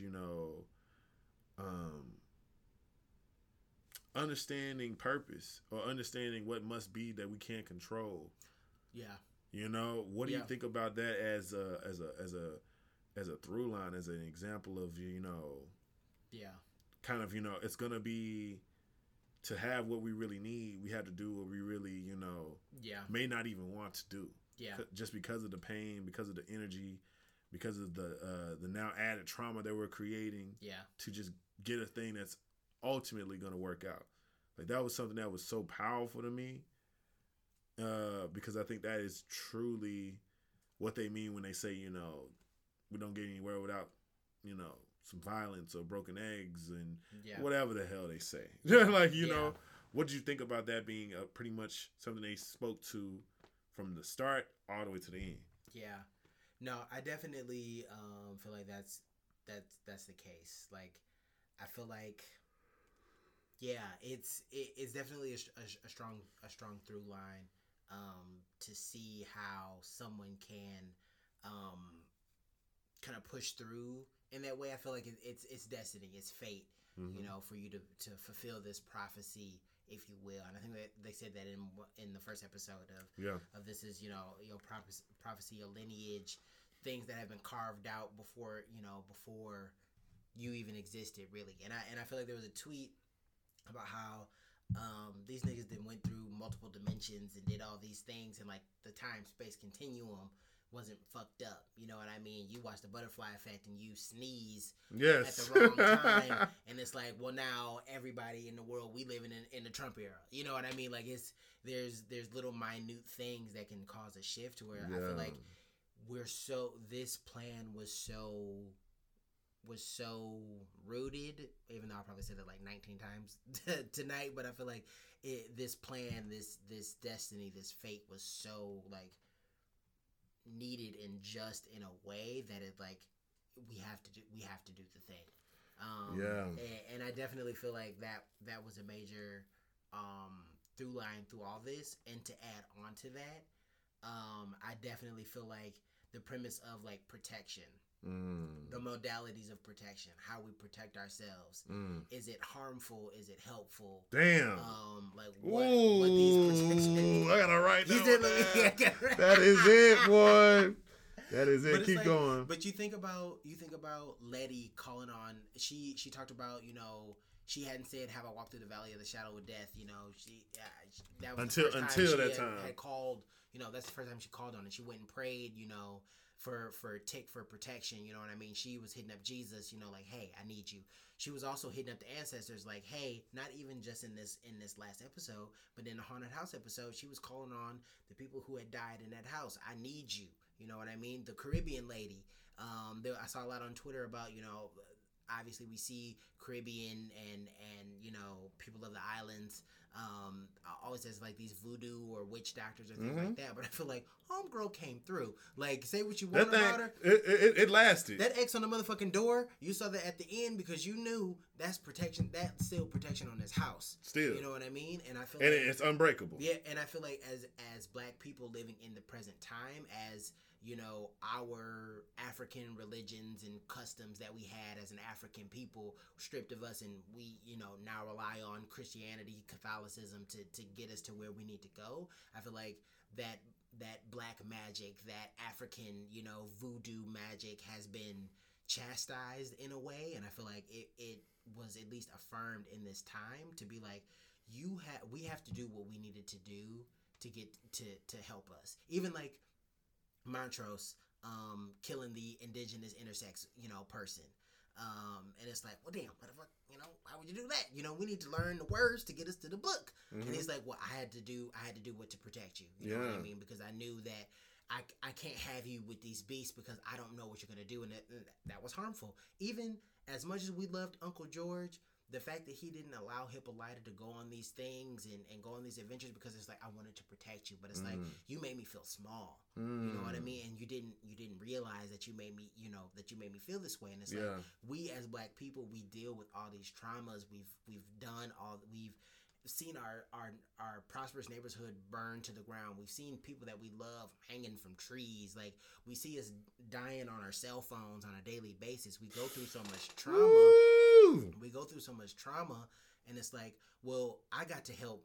I got to help my brother. I got to help my sister. I got to help my mom. I got to help these people. So it's like, what do I'll use the resources that I have to help you, but at the end of the day, that could hurt you and stifle your dreams and stifle what you want to do.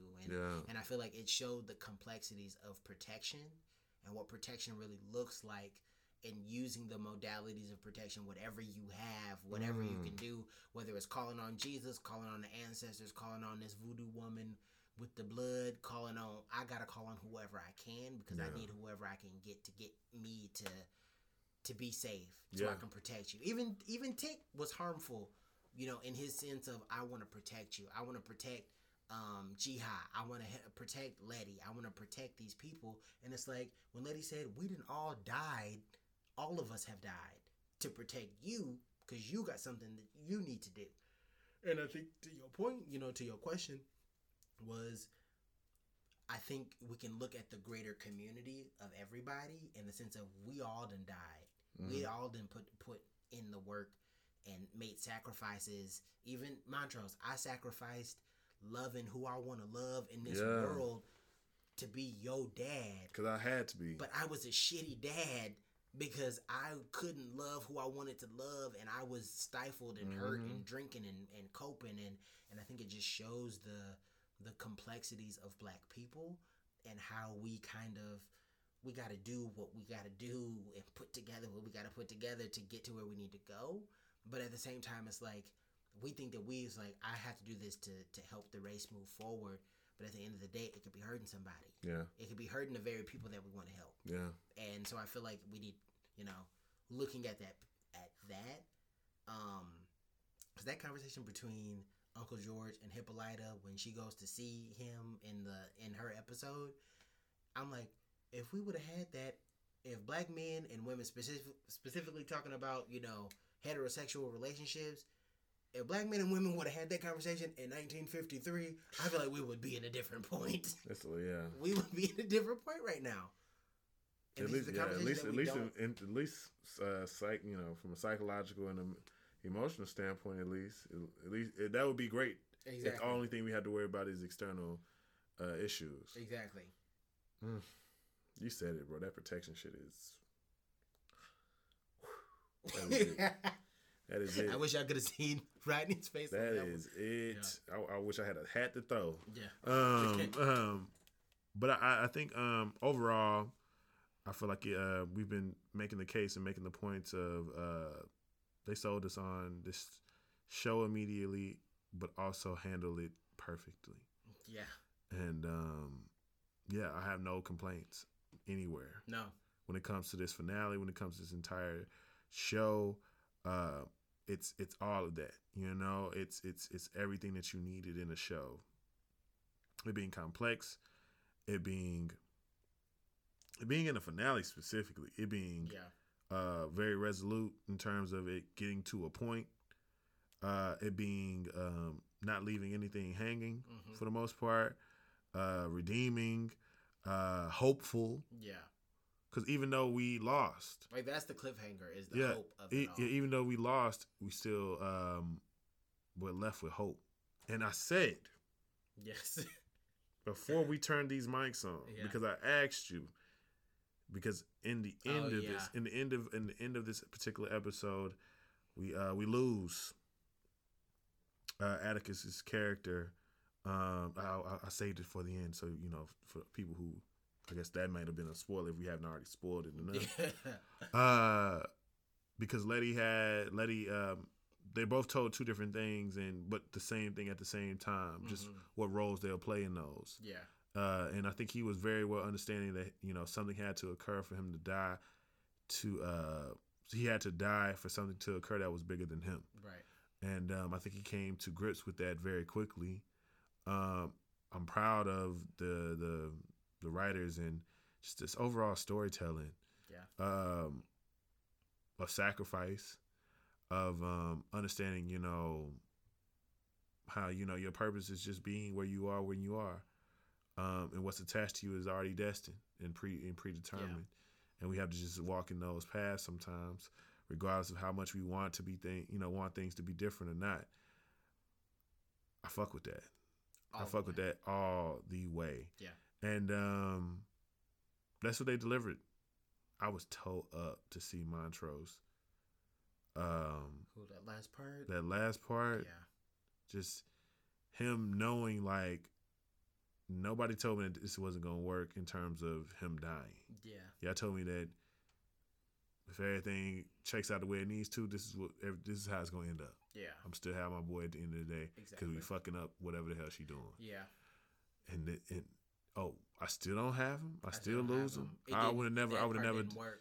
Because as you already expressed, when he killed the indigenous intersex character. Yeah. He was so prepared to do whatever to prevent him from dying. He was so prepared for any single thing from prevent his son from dying. That was his driving force, because that was his life. Yeah. That was his shield. Yeah. His protection. Yeah. Yeah. Because as he stated to him, like, I needed to be your father. Right. To be a man. Right. In his eyes. In his eyes, yep. In his definition. And I think that's very powerful during that time, and that's a powerful message, because he was like, I'm going to stay. Because Montrose was a quote-unquote single man, drunk, depressed. Yep. Because of his state of being, he had to hide his lifestyle. Exactly. It's a fucking shame. Yeah. And just seeing how broken he felt, in that moment, and having to essentially, be put into this very funeral position. Yeah. This funeral procession position of him having to carry his son out with the assistance of others. Yeah. But it was something that we talked about that came up in this episode before we turned the mics on, being the letter that Tig wrote. Yeah. He had an insert. That was from Alexander Dumas. It came from the story of did I keep it? It came from the story of okay. I'm gonna pull it up now. Of the Count of Monte Cristo, which is a book that Montrose essentially was reading. That was the connection. That was kind of the got you. Yeah, that was kind of what he. That was the full circleness. But more than it being the full circleness, that's not the part I really wanted to astonish you on. Right. I asked you off mic, do you know who Alexander Dumas is? Right. And you said what? I do not. Okay, cool. So what makes this even better, even doper? I'm gonna show you what this man looks like. Okay. I'm expecting a very Jean-Baptiste Dusable-esque closeness. That's what you thinking? Mixed with like a Frederick Douglass-ish. Okay. Yeah. That's not bad. Okay, Fred so with the side part. I'm gonna show them to you first, and then I'm gonna tell you even more. With them women. This is probably one of the most popular pictures of him, right here. Okay, he's got the Fred hair. Okay. He's kind of scary looking though. Is he white? Is he a white man? So I'm guessing the Dumas part, but I was also Alexander French Dumas. Alexander Dumas is I believe actually of I think he came up in Germany actually. Oh, okay. But I believe he because I think essentially to each his own. He wrote some of the most he wrote The Count of Monte Cristo, and he became famous for making all these particular things, Three Musketeers, all these different things. He's very, very, very famous novelist, but essentially is also credited with being a person to essentially make widespread of the I think was it the Russian language or the German language? I can't remember. But he's a black man. He is. Oh wow, he Beethovened us. I mean, kind of not because it was because it. Did we know that he was black at that time? At that time, technically, yes. His mama was a Moor. It was something to I that feel effect. like somebody mama was a Moor. It was something to that effect. He, French writer. I said, well, the last name like Dumas. Yeah, right. So I think I know is my last names. yeah, because obviously he was born in France and all of that. But and I can tell by the hair too, because he looked like Frederick from the hair and Stephen Douglas, honestly, from the face. And his mother was African descent, and his father was from France, obviously. And so it was definitely a thing. And it was Russia. It was Russia. Damn. So he essentially popularized the Russian language. If it wasn't for they essentially, unofficially, I guess, give him credit for essentially establishing the Russian language for what it was. Because if he didn't exist, right, then Russia would still be speaking French. That's the correlation that people make. But the man is extremely significant. Alexander. He's extremely significant, and the fact that he's a black man is what makes it even more of a brilliant thing. Because they'll tell you otherwise. Yes, and I want to read again Tick's last word before we get to a point to wrap this thing on up, and that was because I think it's a beautiful fucking. These are essentially the last words of the Count of Monte Cristo, kind of like I think how he ends the whole entire book. And I quote, "There is neither happiness nor misery in the world. There is only the comparison of one state with another, nothing more. He who has felt the deepest grief is best able to experience supreme happiness. We must have felt what it is to die, Morel, that we may appreciate the enjoyments of life. Live then and be happy, beloved children of my heart, and never forget that until the day God will deign to reveal the future to man, all human wisdom is contained in these two words: wait and hope." Woo! Yeah. I tell y'all, that's a lot. It's so much. You know what I'm saying? It's so much. And I think just to make that into a cool way to just wrap it on up and then end it off with just that also very petty but sweet vengeance of D coming through, showing that she's good, showing that she's healthy, showing that she has this fucking bionic arm squeezing the life out of Christina, because it's still a horror. Yes. This is still horror we're at. Don't think we're away from it. Being able to give you this horrific imagery, I just fuck with it all. Yes. Is D killing the big bad? Because in all of the seasons, you think, oh, it's got to be, the president, aka Fitz, that's the big bad, or that it's these monsters, that are the big bad, and it's truly honestly Christina, which that's a whole other topic for a whole other day, but it's like Christina is this big bad, and that D is the one that kills the big bad. I think really shows a lot to the hope that we were speaking for earlier, which is like she killed the person, but it's just like this hope of the future, this hope of like this next generation, this next wave, to really reconcile the trauma and like move past and beyond it. You know what I mean? And I feel like that's the hope that at least I had with it.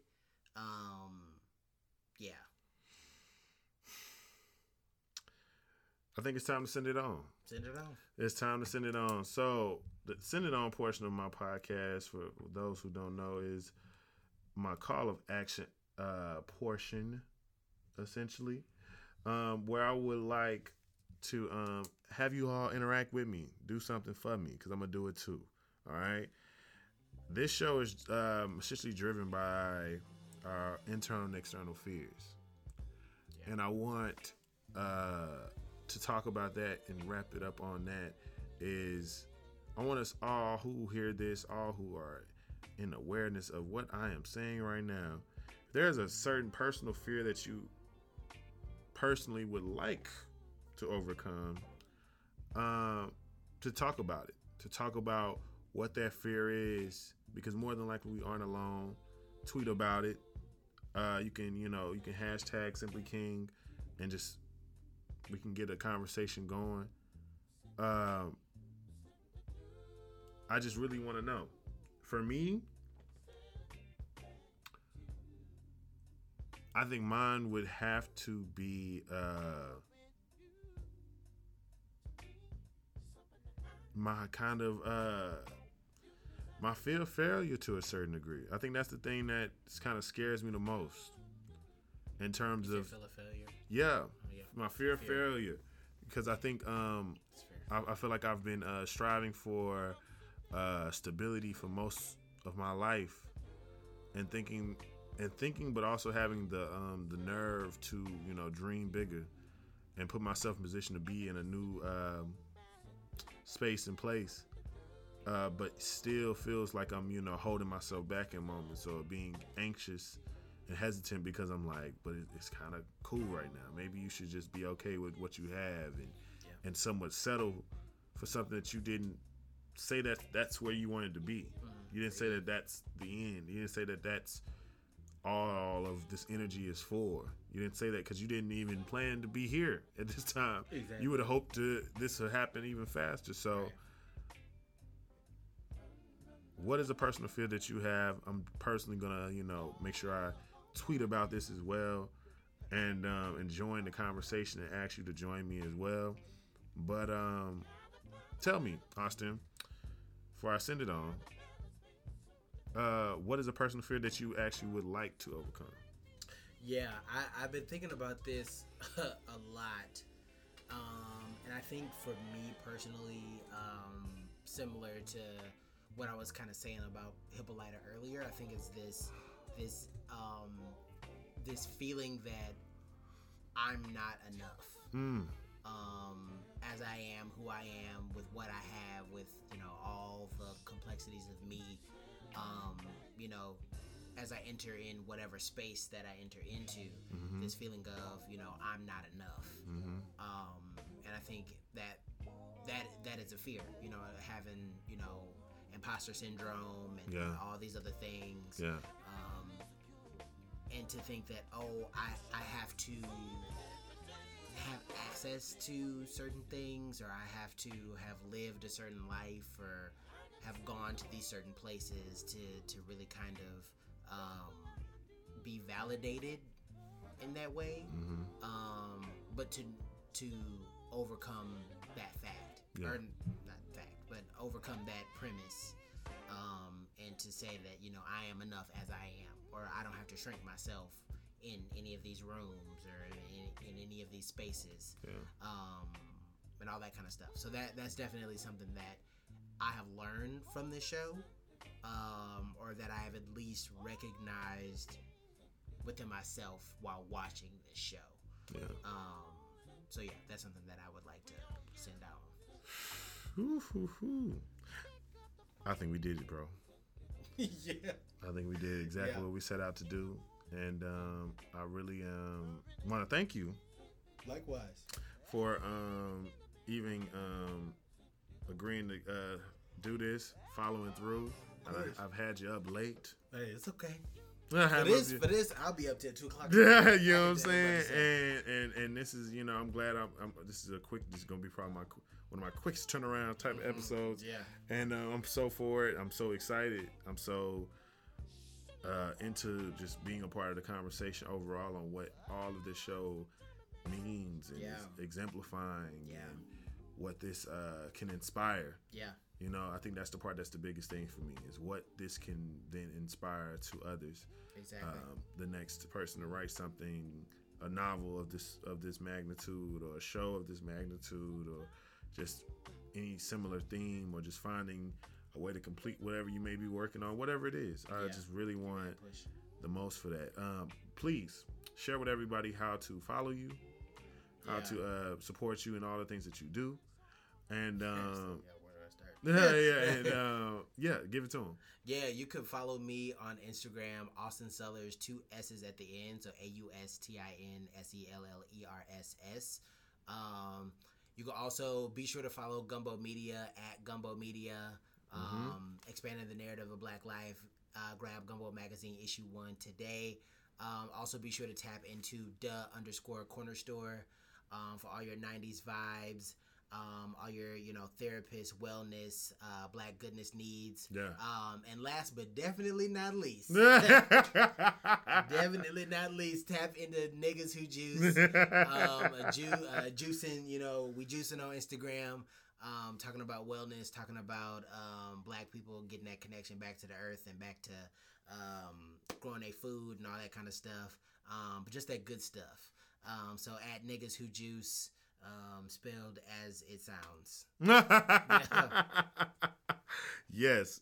See all those ads so you can quickly copy and paste. Yeah. In the description. Tap in. In the description below in this episode. If you don't know now, you can listen to the Simply King podcast everywhere podcasts are available. We're talking about Stitcher. You can tell your Alexa, hey, Alexa, play Simply King podcast. Yes. And they got me on there. You feel me? Yes. Integration is everywhere. You can talk to me. You can hear me talk to you on Google Play, on Apple Podcasts, and as well as on Spotify. I appreciate all of the support that I've gotten. Let's wrap up this year the best way we can. Yes. It's spooky season. It's some scary shit. Yes. I hope the most for y'all in terms of how y'all are dealing with this current quarantine, how y'all are dealing with this, possible isolation and solitude. I'm still here for all those who want to converse on those things and just need support. The folks who are pivoting, the folks who have felt like they've gotten so much loss in this year and don't feel what the direction next. We're going to make it. We're going to be fine regardless because we still are upright and here to do what we need to do. I'm here to be forever a griot for great conversation and just the black experience in the best ways. And I'm here, y'all. We here. And we're going to wrap up 2020 still optimistically. I'm saying that now and I'm going to say it for the rest of the year because we need to be in the best headspace to come out of this on top, which I believe is still possible. Yeah. So if you can follow me everywhere at Kings_Memoirs, follow the podcast at Simply King Pod on IG, as well as in Facebook, Simply King Podcast. This is the Soulfully Conscious Podcast for humans, simply being humans. I'm Rodney Perry, and this is Simply King. Peace.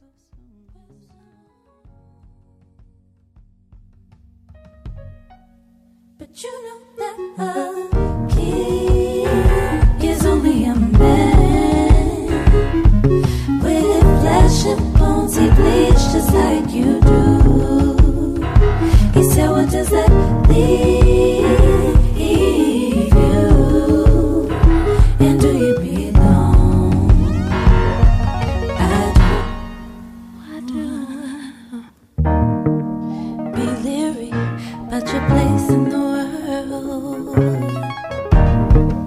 You're feeling like a chase